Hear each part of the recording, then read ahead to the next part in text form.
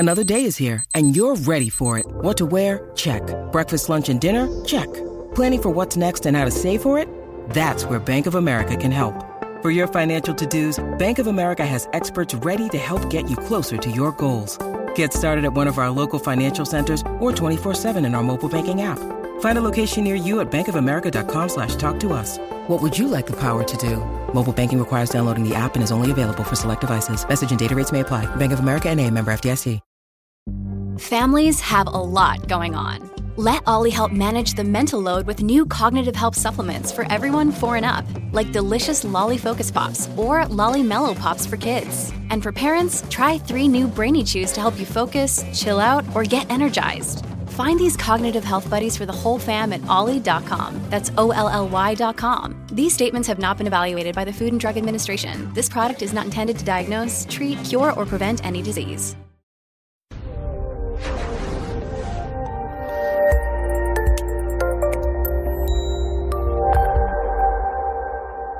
I'd like to welcome everybody to today's presentation on the neurobiology of obsessive-compulsive disorder and co-occurring mental health issues. This is the second presentation on OCD that we are doing in honor of OCD Awareness Week. I am your host, Dr. Dawn-Elise Snipes.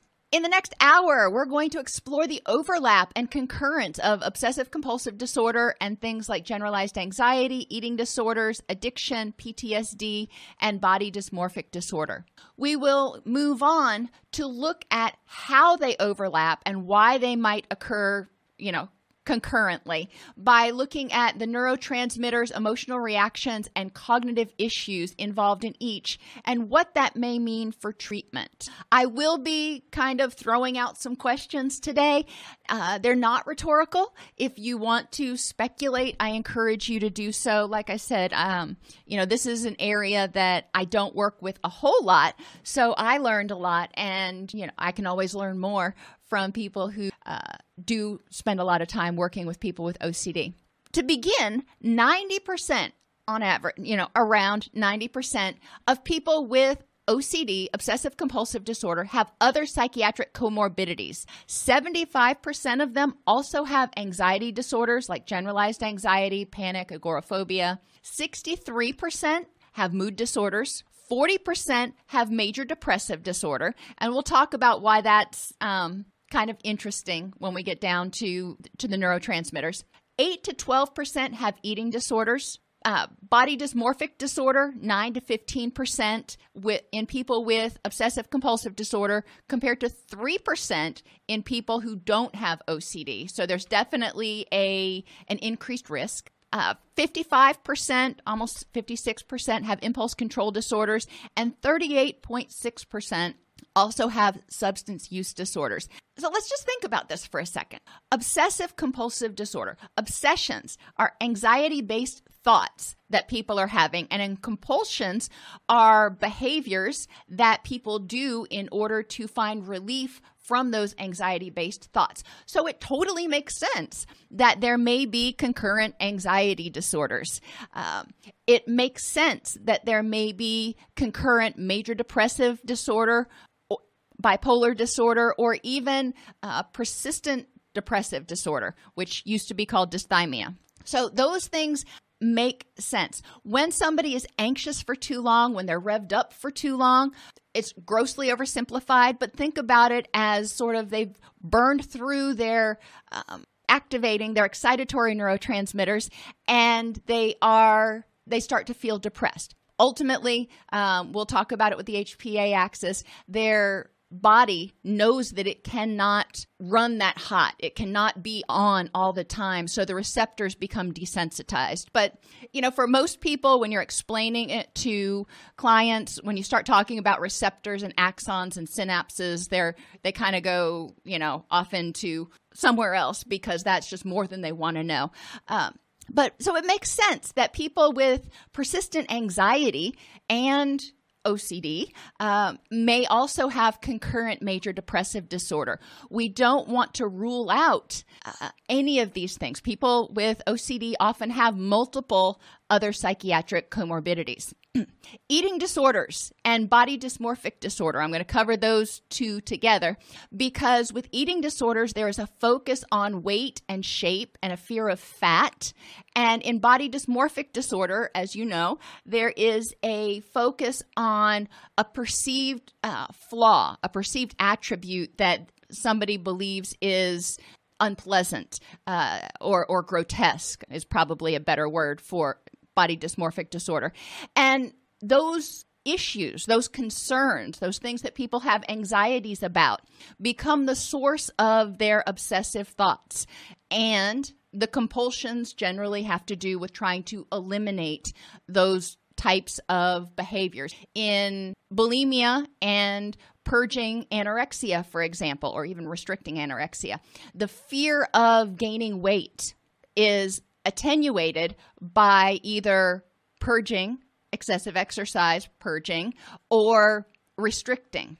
In bulimia, obviously, the fear of gaining weight is, especially after one eats, is dealt with by purging.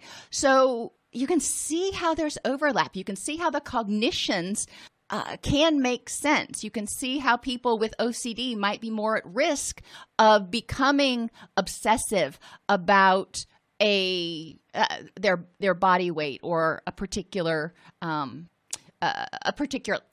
attribute. Impulse control disorders. We're talking about everything from explosive anger to other impulse control disorders. Some of them can fall under like behavioral impulse control. Some people call them process addictions, and substance use disorders. When people feel anxious a lot, it is common to want to feel better. And we're going to learn in a few minutes that there are a lot of overlaps in the neurobiology of OCD, especially as it relates to serotonin and dopamine. And guess what? When people use or abuse substances, it increases dopamine and often serotonin. There may be an element of self-medication here. Due to the differences in neurological and neurochemical profiles of the different disorders, it's important to recognize that treatments need to differ.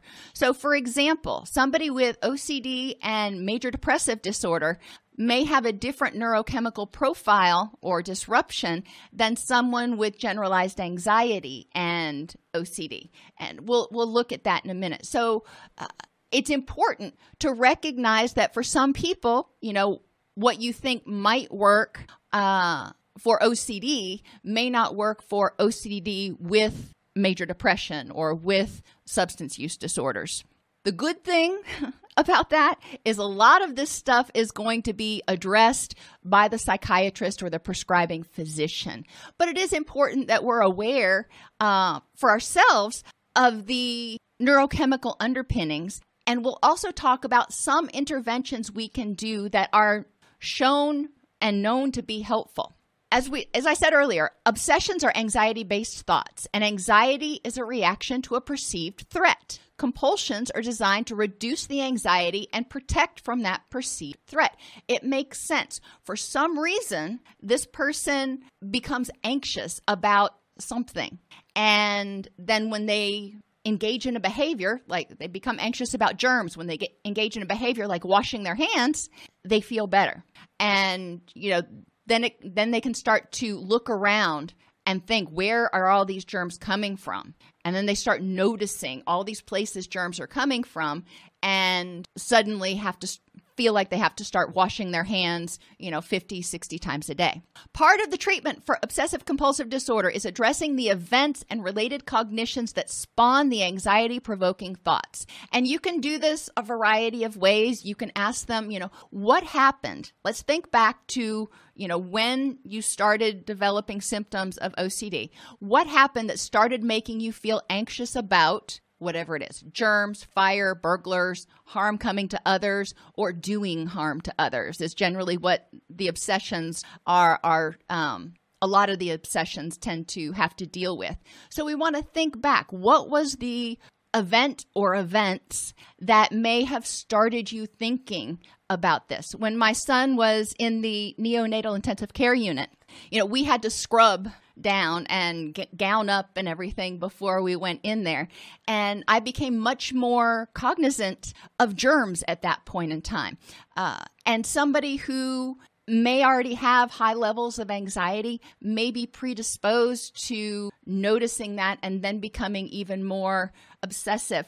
When I brought him home from the hospital, I didn't become obsessive, but some people, because he was coming from what you might call a clean environment and coming home, some people might fear that if they don't keep it as clean as the neonatal intensive care unit, that something bad might happen to the baby. So they may become very concerned about germs and cleaning everywhere. A lot of times, the root of the obsessions dates back to something that happened that caused them stress, anxiety, fear, and it became overgeneralized. And if we can look back to that, then we can address that underlying issue, and we can start using fact-based knowledge, because now when they see germs or when they think about germs, they're using emotion-focused thinking. They're thinking, okay, germs are everywhere. I'm anxious. I'm noticing germs everywhere. I have to wash my hands. Instead of fact-based thinking, such as, okay, yeah, germs are everywhere. However, our skin is there as a barrier to protect us from germs. And if we don't put our hands in our mouth and bite our nails and do that kind of stuff, the germs are going to stay on the outside. And we actually do need some bacteria on our skin to help keep us healthy. So we can help people use cognitive strategies, fact-based cognitive strategies, to start addressing some of those underlying thoughts. Now, remember, with OCD, exposure and response prevention is the gold standard for treatment. So this will be in addition to ERP, but it is helpful for a lot of people to understand where it came from, because then it makes sense. And when it makes sense, people have that aha moment and they're like, okay, this is something that now I understand why it's happening. I can do something about it. Another issue that causes some people to have obsessions is come from messages that they got, such as, if you do this, you're going to hell. And for example, masturbation, that's a very frequent one. And they receive that message growing up. When they start to hit puberty and sexual urges start to arise and they start having thoughts about masturbation, they become very scared because they think, oh my gosh, that means I'm going to hell. And then they do everything they can to prevent going to hell and stop those thoughts. So it makes sense. And that's always what I come back to. Behavior is communication. What is this behavior communicating? Now let's get into the drier, for some, more interesting for others, part of the presentation. Neurobiology of OCD and other disorders.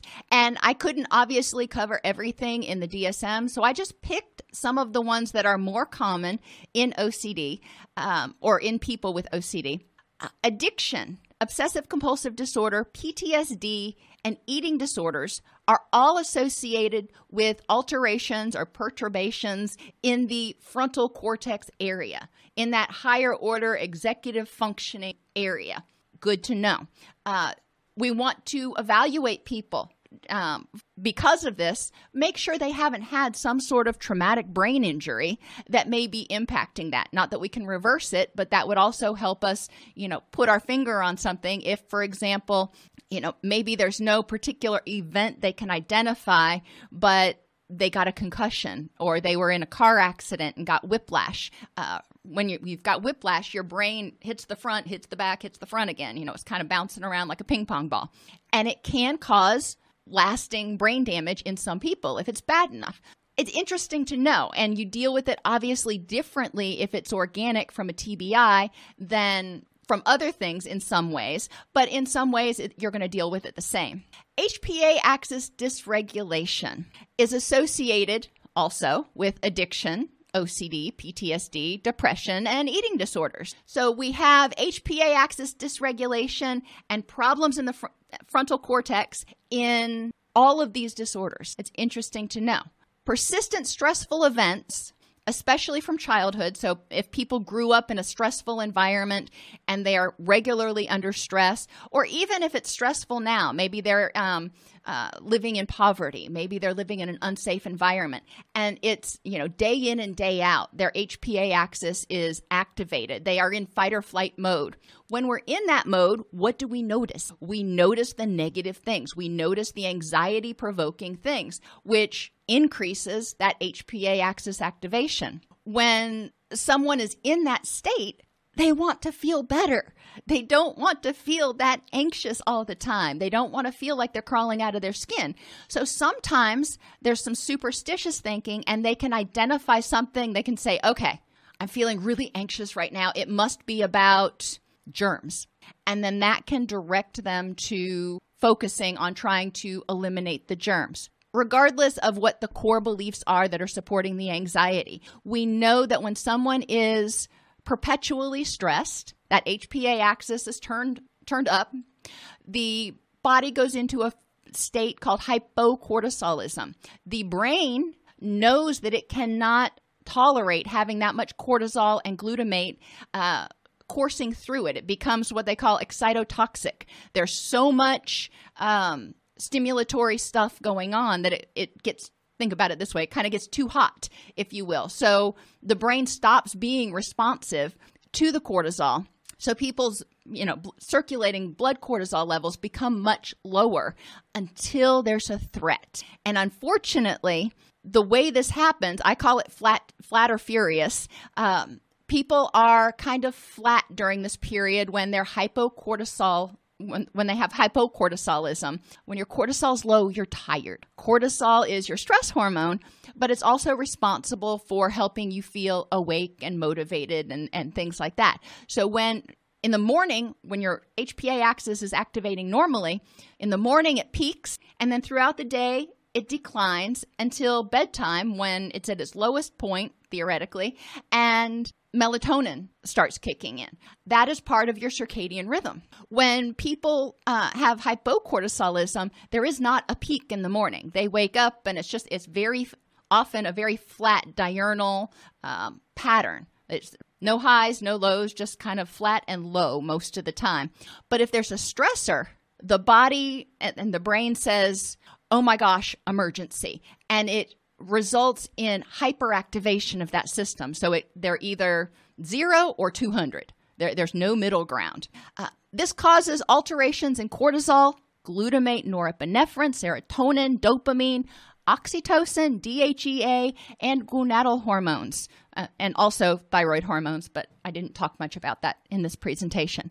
HPA axis dysregulation throws the entire system out of whack. So what does that mean? Well, I guess we'll get to what that means in a minute. One of the things that we can help people do while they are working to address their obsessions, compulsions, and their, other issues can be to help them learn to regulate their HPA axis a little bit better. Some things that as clinicians we can do, obviously there's some things that only a prescribing physician can do, but cognitively and interpersonally, what can we do? We can address trauma-related stimuli to help them increase safety and empowerment. Going back to that triggering incident or incidents, identifying things that are contributing to their obsessions and help them start to identify and address those thoughts and feel like they've got some control over those thoughts, or at least responses to those thoughts. Help them develop emotion regulation skills to reduce the magnitude of the HPA axis activation. Instead of going from 0 to 200, we want them to start noticing when they feel stressed and be able to use distress tolerance skills or coping skills to prevent overreaction that may not come until later on. A lot of times, they're in that flat or furious state, and until we can help that HPA axis re-regulate a little bit, what we're doing basically is helping them learn skills and tools to deal with that 200, when they are really dysregulated. helping them develop skills so they don't feel completely overpowered by their emotions and overwhelmed and needing to do something, engage in a compulsive behavior to stop that anxiety. We want to start talking with them about those distress tolerance skills. We want to have them improve health behaviors to reduce biological stressors. Biological stressors activate that HPA axis just as much as cognitive stressors. So exhaustion is one of those things. Malnutrition, if the body doesn't have enough building blocks to make what it needs, or if it doesn't have enough, glucose in order to fuel itself, it perceives that as a threat.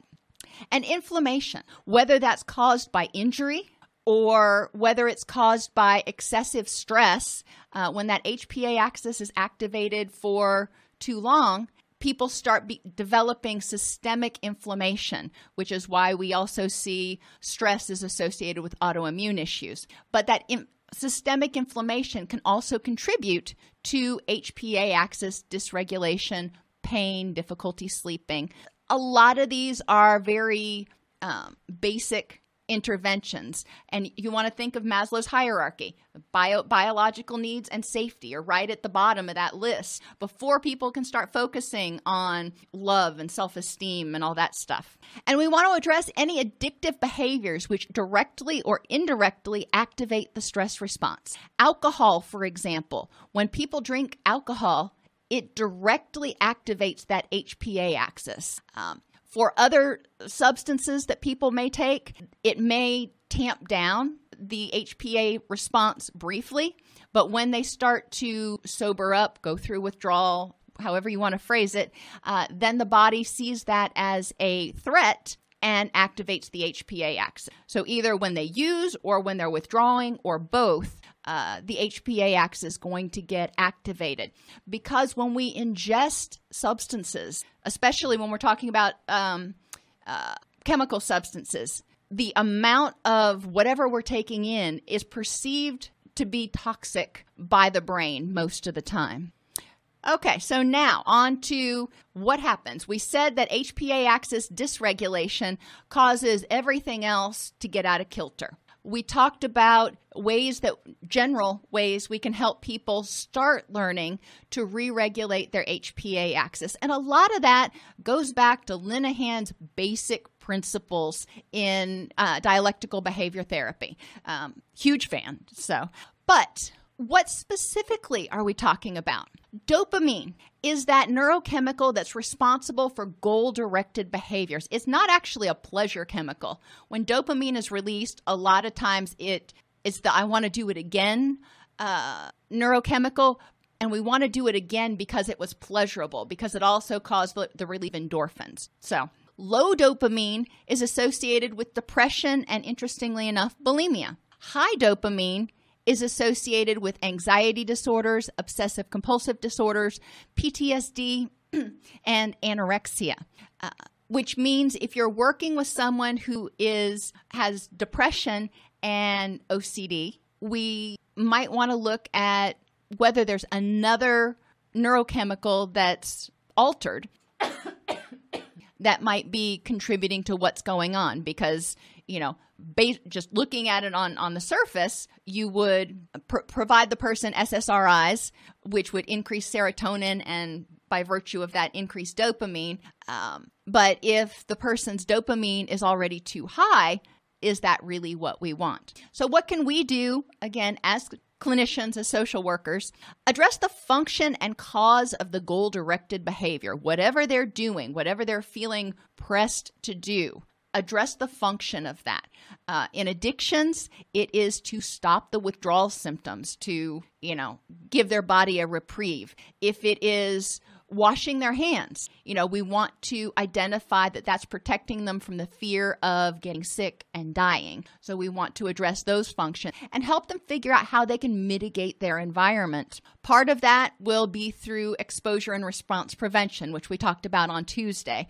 But part of it also will be helping them develop environments in the short term that are more conducive to feeling relaxed. Eventually, we want to get them to the place where they can be anywhere and feel fine. But we want to set small goals so people have successes. We don't want to set them up for failure. We want to have rapid, small successes. So maybe creating, an environment where they may feel safer from whatever it is that is threatening them. And then augmentation of SSRIs with atypical antipsychotics has actually been found to be helpful. And I read a really interesting article on the new dopamine hypothesis, not something that we've got time to get into here.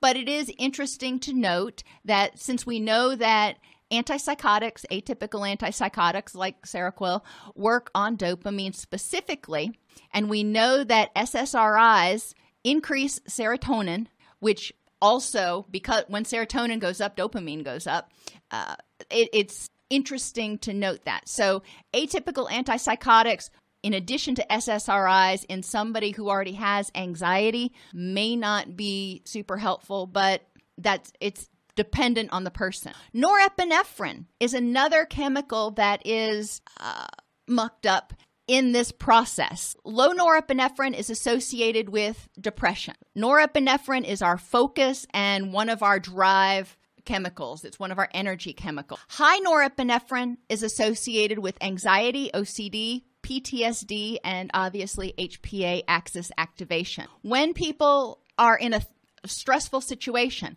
cortisol is released, which causes the release of norepinephrine and glutamate. So people who are anxious, people who have a activated HPA axis, are obviously going to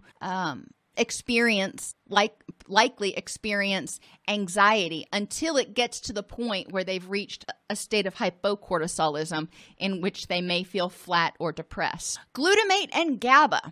You may or may not know that glutamate is actually the precursor to GABA. The body breaks down glutamate, which is our main excitatory energy neurochemical. It breaks down glutamate to make GABA. So if there's a disruption in this system, then people are going to have some sort of symptom. A disruption in the balance between glutamate and GABA neurotransmission within the, guess what, frontal cortex contributes to symptoms of OCD. Low levels of GABA are seen in people with depression, and high levels of glutamate are associated with HPA axis dysregulation and anxiety disorders. So remember, after the stressor, there's cortisol that causes the release of norepinephrine, glutamate. If that glutamate level stays high in the brain for too long, the brain desensitizes to it as a self-protective mechanism. So one of the things that we can do, again, is to help people with HPA axis regulation so they aren't feeling anxious all of the time, so that HPA axis is not always activated. But it is also interesting to note that with neurotransmitters, we talk about not being enough or being too much, high or low levels, but it's important to recognize that can happen for a variety of reasons. When we eat food, it is broken down, assuming all the proper elements and stuff are there, broken down and converted to neurotransmitters. So if there's improper nutrition or a breakdown in the construction system, not enough may be made, and that causes the problem. Sometimes enough is made, but not enough is secreted into the synapse, okay? Sometimes enough is secreted, but not enough is absorbed and carried on to carry on that message. So there can be breakdowns in multiple places of the system. Simply saying the person doesn't have enough GABA is oversimplifying. So somebody with low levels of GABA may not have high levels of glutamate. Maybe they have low levels of glutamate, so it can't be broken down to make GABA, so they have low levels of both. They have high levels of glutamate, that may not be getting broken down to make GABA. We don't know. Or they may have very normal levels of GABA and too much glutamate is being made. Excuse me. So it's interesting to ponder what's going on with people. Ultimately, we know that GABA is our main calming anti-anxiety chemical, and glutamate is our main excitatory stress neurochemical, if you want to think about it that way. So If a person is too calm, they're probably not going to be seeing us right now, unless they are depressed. But they probably won't have OCD symptoms. If they've got too much glutamate, we want to help them figure out how to not feel like they constantly have to have the energy to fight or flee. Serotonin is another interesting chemical. And it's important to recognize that as any of these neurochemicals go up, it affects every other one of them. You can't just pluck one out and go, okay, I'm going to alter serotonin and expect that norepinephrine and dopamine and glutamate aren't also going to be impacted in some way, which is why psychopharmacology is so challenging even for psychiatrists a lot of times to find that right balance. Low serotonin, especially 5-HT1A and 5-HT2A, are associated with bulimia, OCD, addiction, and anxiety and depression. The good news is most of your SSRIs, your selective serotonin reuptake inhibitors, and your SNRIs, selective norepinephrine reuptake inhibitors, act on these receptor. So that's good. That multiple different types of medication. Obviously, if an SNRI improves mood, we also recognize that increasing norepinephrine in some people also increases their serotonin. You can't alter one without altering the other.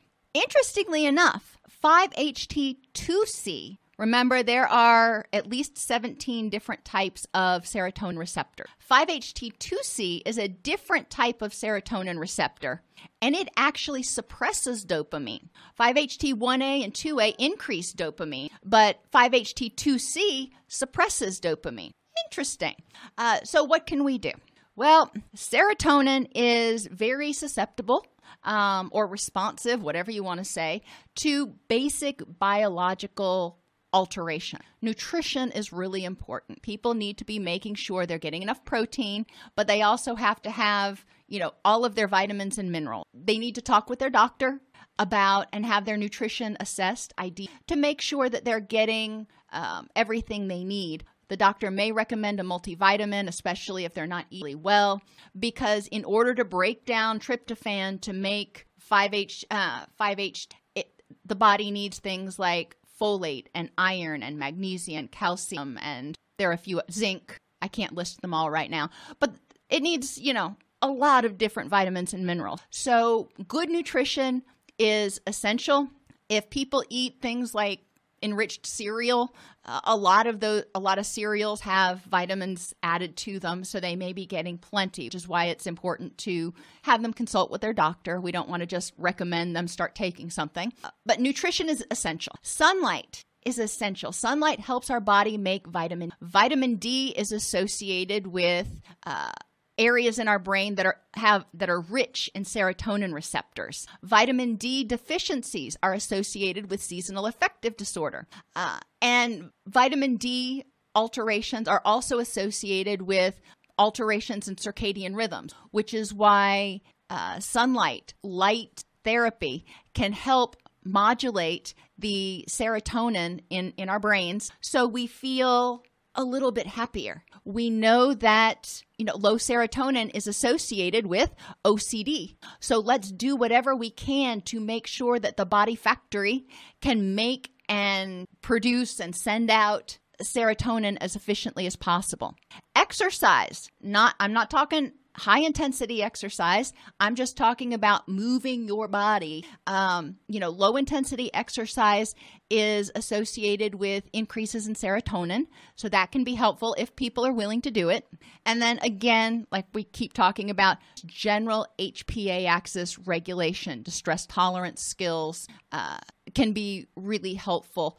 When the HPA axis is activated, serotonin balances change and the stimulatory effects of serotonin go up and the calming effects of serotonin are suppressed.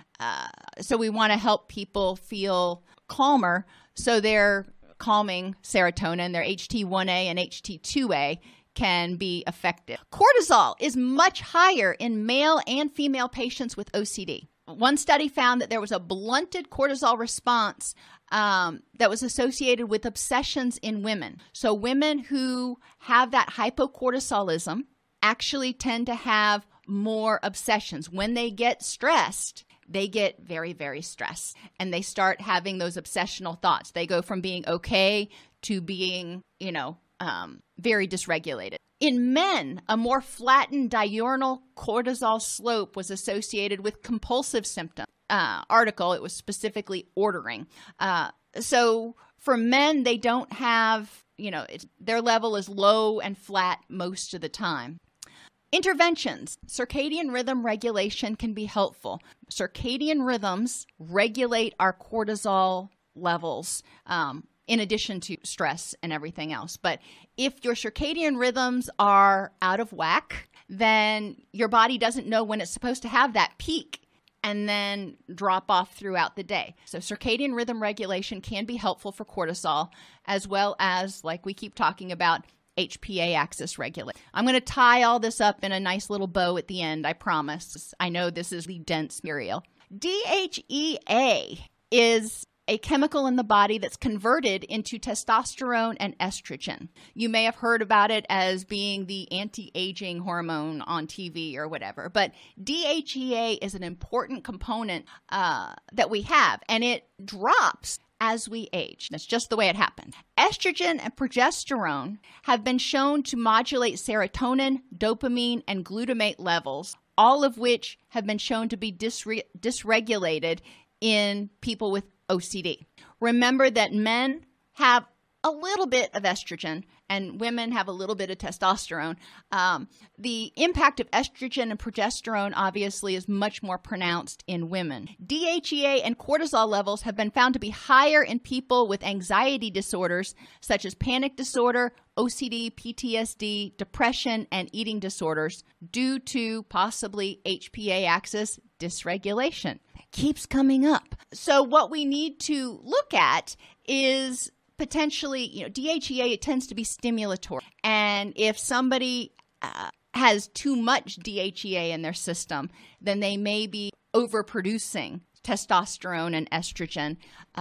But, they're really kind of unclear. They just have done the studies, and DHEA is one that they can measure in a blood test. And they have found that DHEA and cortisol levels were higher. So since DHEA is used to make gonadal hormones, we will now look at gonadal hormones, alteration in your sex hormones, and the hypothalamic pituitary gonadal axis are implicated in anxiety disorders, PTSD, OCD, and depression. So we have been talking about the HPA axis, the hypothalamic pituitary adrenal axis, but the hypothalamic pituitary gonadal axis is also implicated. So, I kind of look at it as the hypothalamic pituitary adrenal gonadal system.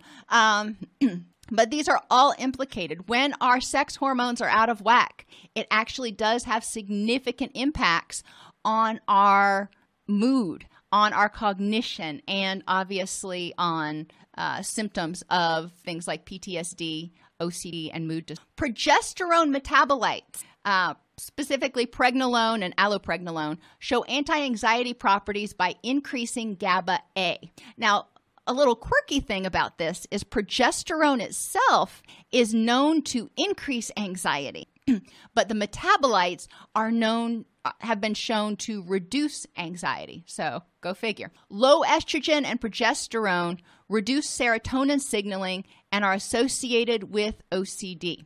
It's finding a balance. With most of these neurochemicals, too much gives you certain symptoms, too little gives you certain symptoms, and it's finding this happy balance, this happy blend of neurochemicals for an individual. Testosterone has been found to be much lower in male patients, only, implicating the HG axis again. People with men with OCD having low testosterone means that they also have low levels of serotonin and potentially lower levels of dopamine. Interventions, medical evaluation, have them go to their doctor. Anybody, in my opinion, anybody who presents in clinic with mood disorders should always be evaluated for any potential physiological reason for what's going on, including sex hormone levels, DHEA levels, oxytocin levels, and thyroid hormone. Which brings us to oxytocin, and I'm actually going to end up doing an entire class on oxytocin because I learned so much about it and it was fascinating. But oxytocin is our bonding hormone, and it's produced in the hypothalamus. It helps modulate the HPA axis. It doesn't necessarily increase or decrease it. It kind of keeps it steady, which may be one of the reasons that our social circle, our social supports are one of our greatest buffers against stress, because social supports increase oxytocin, and oxytocin modulates the HPA axis. So, interesting thought. But interestingly enough, it is made in the brain, in the hypothalamus, but once it is excreted from the brain, it can't cross back over into the blood-brain barrier. They've found that intranasal oxytocin somehow bypasses that system and can affect oxytocin levels. So, not sure what the takeaway is from that is, except for the fact that there are intranasal drugs that administer oxytocin if somebody's oxytocin levels happen to be low. So there is hope. Reduced oxytocin can be a result of disrupted attachment in the child or the adult, which takes us back to attachment theory. You know, when the person was an infant, if they had insecure attachment, if they had ineffective attachment, they may have altered that the oxytocin system, if you want to think about it that way, because we found that unless somebody does actively look at it and work at it, if they don't form effective attachments in infancy and early childhood, they don't ever basically learn how to form successful attachments. They can. You know, if they recognize that it's a problem, they can learn how to form an effective attachment. But left unaddressed, these people will often not be able to form effective attachments, which means their oxytocin levels are going to be low. In adulthood, you know, we can have disrupted attachments in adulthood that can reduce oxytocin levels, and that can be from a death, from a divorce, from empty nest syndrome. Anything that may alter those oxytocin levels will likely affect the regulation of the HPA axis and can contribute to OCD. So interventions. Intranasal oxytocin is an option if the doctor thinks it's warranted. You know, do the blood test, see what the levels are. We can help people improve their attachment relationships. We can help them do things in their life, and oxytocin is one of those easy ones to increase for most people. And by improving their attachment relationships so they feel calmer in their relationships, but by also engaging in oxytocin stimulating activities. ESAs, emotional support animals, are great for this. They found that petting an animal for as little as 10 minutes can increase oxytocin. So even if somebody is having difficulty with other people because of trauma issues or for whatever reason, they have difficulty connecting and engaging with others, especially physically connecting with others, maybe they'd be willing to pet a cat or a dog. Treatment with antidepressants, SSRIs, modulates oxytocin levels. So interestingly, as serotonin goes up, it modulates the oxytocin levels, which modulate the stress response and have been shown to improve obsessive compulsive disorder, depression, anxiety, and PTSD. Now remember, all of the blue links in here take you to the studies and, all the garbledy-gook that I'm kind of summarizing for you here. So if you really want to do a deep dive, you've got lots of articles that you can read. There is significant overlap between OCD and other psychiatric disorders.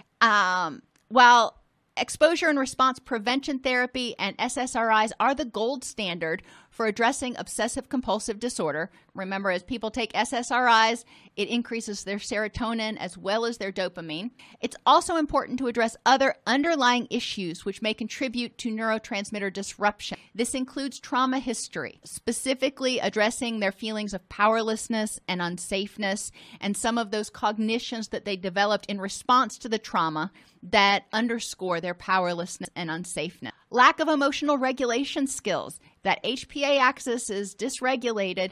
They need to learn how to rein that in, to start feeling empowered to do some self-regulation, distress tolerance skills, recognition of vulnerabilities, mindfulness. Those are the biggies. We need to address lack of happiness promoting behavior. We can increase serotonin and dopamine levels naturally by doing things that make us happy, that make us want to do it again.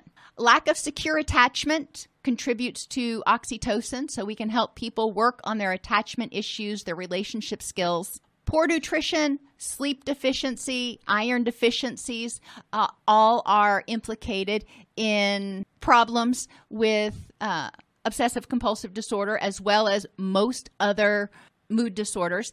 Iron deficiency is actually associated with alterations in dopamine levels as well. So like I said, for our body to create and use the neurotransmitters effectively, we need to have a well-rounded diet and nutritional profile. Hormone imbalances need to be addressed. Obviously, we're not prescribers, we're not doctors, we're not going to be doing it, but it's really important to have them tested because they found such a strong link between gonadal sex hormones and thyroid hormones and obsessive compulsive symptoms that may be an issue that needs to be addressed in order to help the person experience some relief. And we also want to look at medication side effects. And I really didn't talk about that a lot, but it's important to recognize in people who are taking hormones, whether it is birth control hormones or hormone replacement therapy, or if somebody is transgender and they are taking hormones. Hormones impact mood, just flat out. They do. And it may be important to alter the balance of some of those hormones. Steroids like prednisone, if you're taking those, that can impact mood, as well as thyroid medications for restless leg syndrome, and antipsychotics.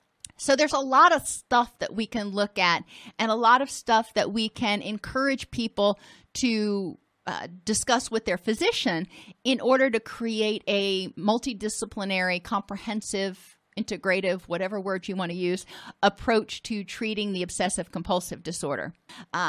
Aaron asks, if emotional support animals are unavailable, could items like fuzzy pillows help? I don't know. I don't know the answer to that, whether something like that would help. Now, if you go back to the Bowlby experiments with the monkeys, I would hypothesize that yes, because the monkeys tended to gravitate toward the stuffed animal as opposed to nothing at all. So I would think yes, but I don't know that for certain. Just kind of, again, I'm hypothesizing. This is not based on anything that I have read for certain, but we do a lot of animal rescue, and we found that when we get kittens, orphan kittens, they do a lot better if they have a stuffed animal that is kind of like mom. They snuggle up to it, they pat on it, they try to nurse it, and they tend to be more resilient and healthier than animals who we see that are, orphans that are in a shelter or something where they may not have access to that. So I'm hypothesizing that it could be helpful. And you also have people that are severely allergic to animals and they can't have any animals. Remember, allergies are often due to dander, not necessarily fur. So even birds may have too much dander for some people. Some people love birds, lizards. I would have them all if I could, but I can't. So I don't. I appreciate you all sticking with me. Like I said, I know this was really dense material, and you could probably sit there and hypothesize for a while and think about clients that you've had that have had obsessive compulsive traits, if not diagnosable OCD and think about, okay, what might be going on with their neurotransmitter. But ultimately, I believe that unless there is a genetic reason or a traumatic brain injury, if the person is able to re-regulate and get their HPA axis healthy and their HBG axis healthy, mood symptoms will probably greatly improve. But in order to do that, they need to not feel like they are constant threat. If this podcast helps you help your clients or yourself, please support us by purchasing your CEUs at allceus.com or getting your agency to sponsor an episode. A direct link to the on-demand CEUs for this podcast is at allceus.com/podcast CEUs. That's allceus.com/podcast CEUs. To sponsor an episode of Counselor Toolbox and reach over 50,000 clinicians per week, go to allceus.com/sponsor. Thank you.